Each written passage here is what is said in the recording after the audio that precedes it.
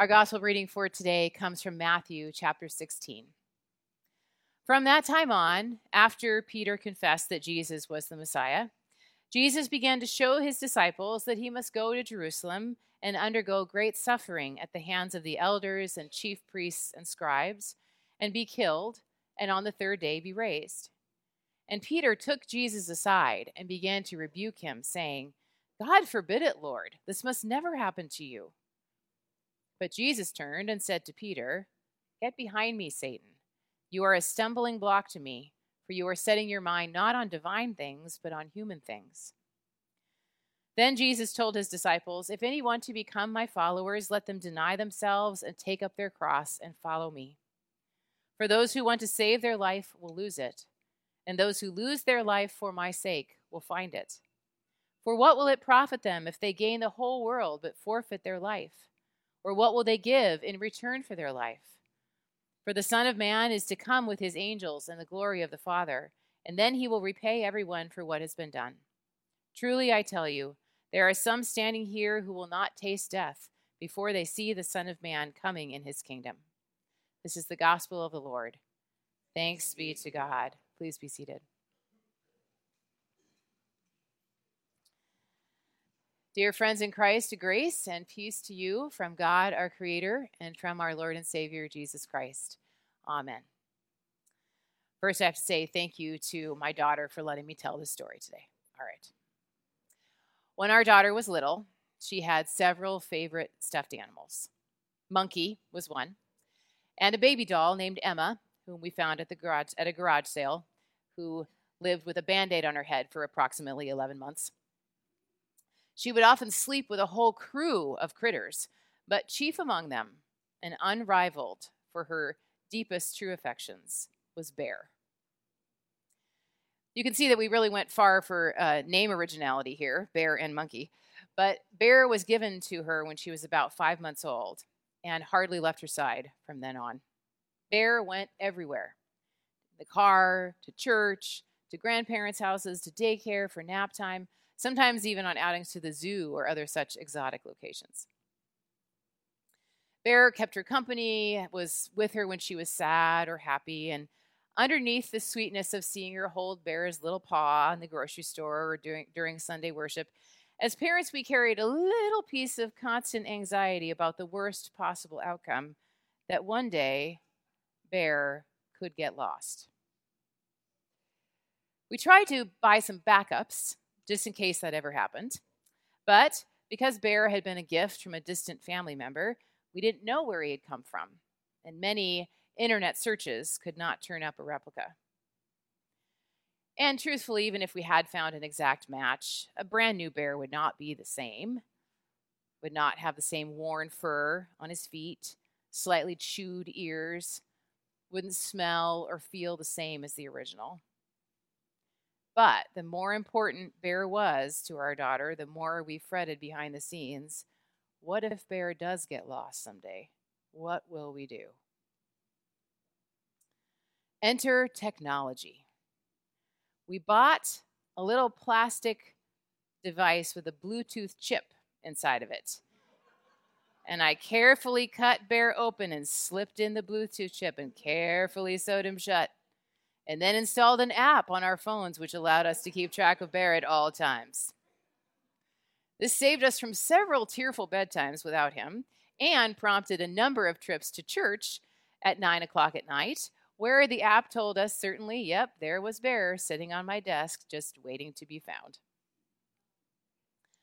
All of which is to say, being lost is not something most of us crave for ourselves or the people we love, not even for our stuffed animals. We will go to great lengths to avoid it. And okay, sure, sewing a Bluetooth chip inside of a stuffed bear is a little over the top, but maybe not so very different from using GPS to get yourself directions somewhere, or an app that lets you keep track of your family members on their cell phones so you know where they are. Even the idea, the prospect of getting lost gives us anxiety, which means we are probably not that happy today to hear Jesus say, "Those who want to save their lives will lose them." you must lose your life to save it. There's no Bluetooth chip to solve that dilemma. Jesus, of course, is talking about his coming pretty imminent and very real physical death, which is another anxiety-provoking topic. In fact, it makes Peter so nervous, even hearing about this possibility, that he tries to convince Jesus that Jesus must have gotten it wrong. But Jesus insists that the only way to be found is to get lost. That the way to grasp joy is to actually to let go. That the way to true life might involve death of one kind or another. Now, because for Jesus this involved his actual physical death, we might be left thinking that that's the only way to follow what Jesus is saying. That the only way to obey this hard commandment is to lose our life in the same way Jesus did. So I'm thankful that paired with our lesson today, we also got to read some words from the book of Romans, chapter 12. A whole lot of the New Testament is made up of letters written by Paul or people who wrote like Paul to the emerging Christian community in the Mediterranean. These letters are often named after the communities that they were addressed to. So Romans is to the people, the Christians in Rome, and Ephesians is to the Christians in Ephesus, and Corinthians is to the Christians in Corinth, and so on. You get the idea. Sometimes they're named after a person that the letter was written to, like Timothy. Occasionally, they're named after the person we think wrote them, like Peter. But regardless, reading them is a lot like reading someone else's mail, because actually, that's exactly what we are doing, is reading someone else's mail. It's just thousands of years old. In these letters, we are eavesdropping from a distance on ancient communities who, it turns out, struggle with a lot of the same problems and questions that we still struggle with. The world is different, our lives are different, but underneath, a lot of our questions have not fundamentally changed that much. Those early Christians wondered about what they were supposed to do to live faithfully in the world as God called them to do. They wondered, how do we handle disagreements with each other? What should we do when people whom we love and in our daily lives have much different religious traditions than we do? How do we get along with each other? How should we handle questions about including and excluding each other? How do we know what God wants us to do? And then what do we do when we mess it up? All of these questions and more are in those New Testament letters. A persistent question that people ask, and an abiding question in the book of Romans particularly, is what do we need to do in order for God to love us, or in order to be saved, to belong to God?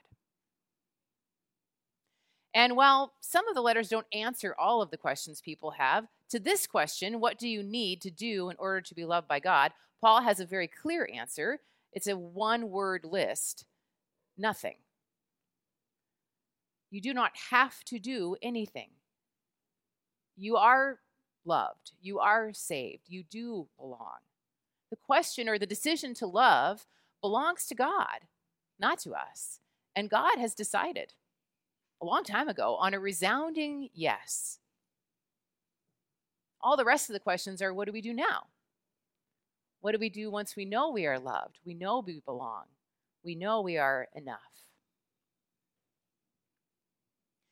That's the way to read our passage today from Romans, with its, if you count them all out, 30 different instructions about how to live in the world. It's not a list of what you have to do in order for God to love you. It's a list of how you live after you know that God loves you.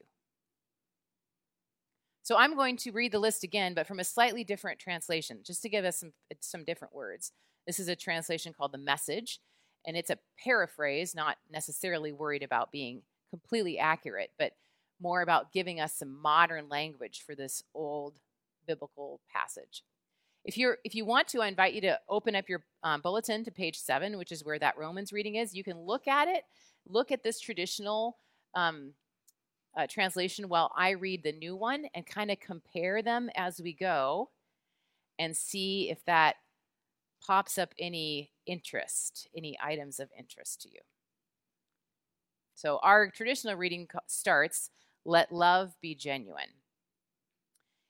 Here's the different version. Love from the center of who you are. Don't fake it. Run for dear life from evil. Hold on for dear life to good. Be good friends who love deeply. Practice playing second fiddle. Don't burn out. Keep yourselves fueled and aflame. Be alert servants of the Master, cheerfully expectant. Don't quit in hard times. Pray all the harder. Help needy Christians. Be inventive in hospitality. Bless your enemies. No cursing under your breath. Laugh with your happy friends when they're happy, and share tears when they are down. Get along with each other. Don't be stuck up. Make friends with nobodies. Don't try to be the great somebody. Don't hit back. Discover beauty in everyone. If you've got it in you, get along with everybody. Don't insist on getting even. That's not for you to do. I'll do the judging, says God. I'll take care of that. Scriptures tell us that if you see your enemy hungry, go buy the person lunch. If they're thirsty, give them a drink. Your generosity will surprise them with goodness. Don't let evil get the best of you. Get the best of evil by doing good. It's a little different, isn't it? Now, when Jesus says, "If anyone to become my followers, let them deny themselves, take up their cross, and follow me. Lose your life in order to save it," I suspect this list of really everyday items is exactly the kind of thing he meant. He did not mean that we have to stay in abusive or unhealthy situations because people have told them they are our cross to bear, which is a particularly manipulative misuse of this passage that's persisted over time. In some situations, it might be that our cross to bear is quite literally like Jesus's, that people have died for their faith and for the sake of the common good, for the sake of someone else. But most of us are not going to find that the crosses we bear are shaped quite like that. Instead, our ways of losing our lives, of getting lost, will probably be smaller, less obvious, and yet deeply, critically important as we make our way through this world. What does it look like to lose your life every day, to get lost every day? Well, have you ever half listened to your mother on the telephone while checking your email with your free hand? Let love be genuine.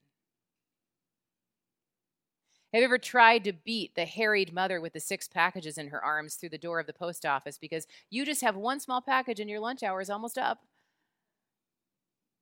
Outdo one another in showing honor. Ever sat in a meeting with someone who points out the flaws in every single thing you say? Bless those who persecute you.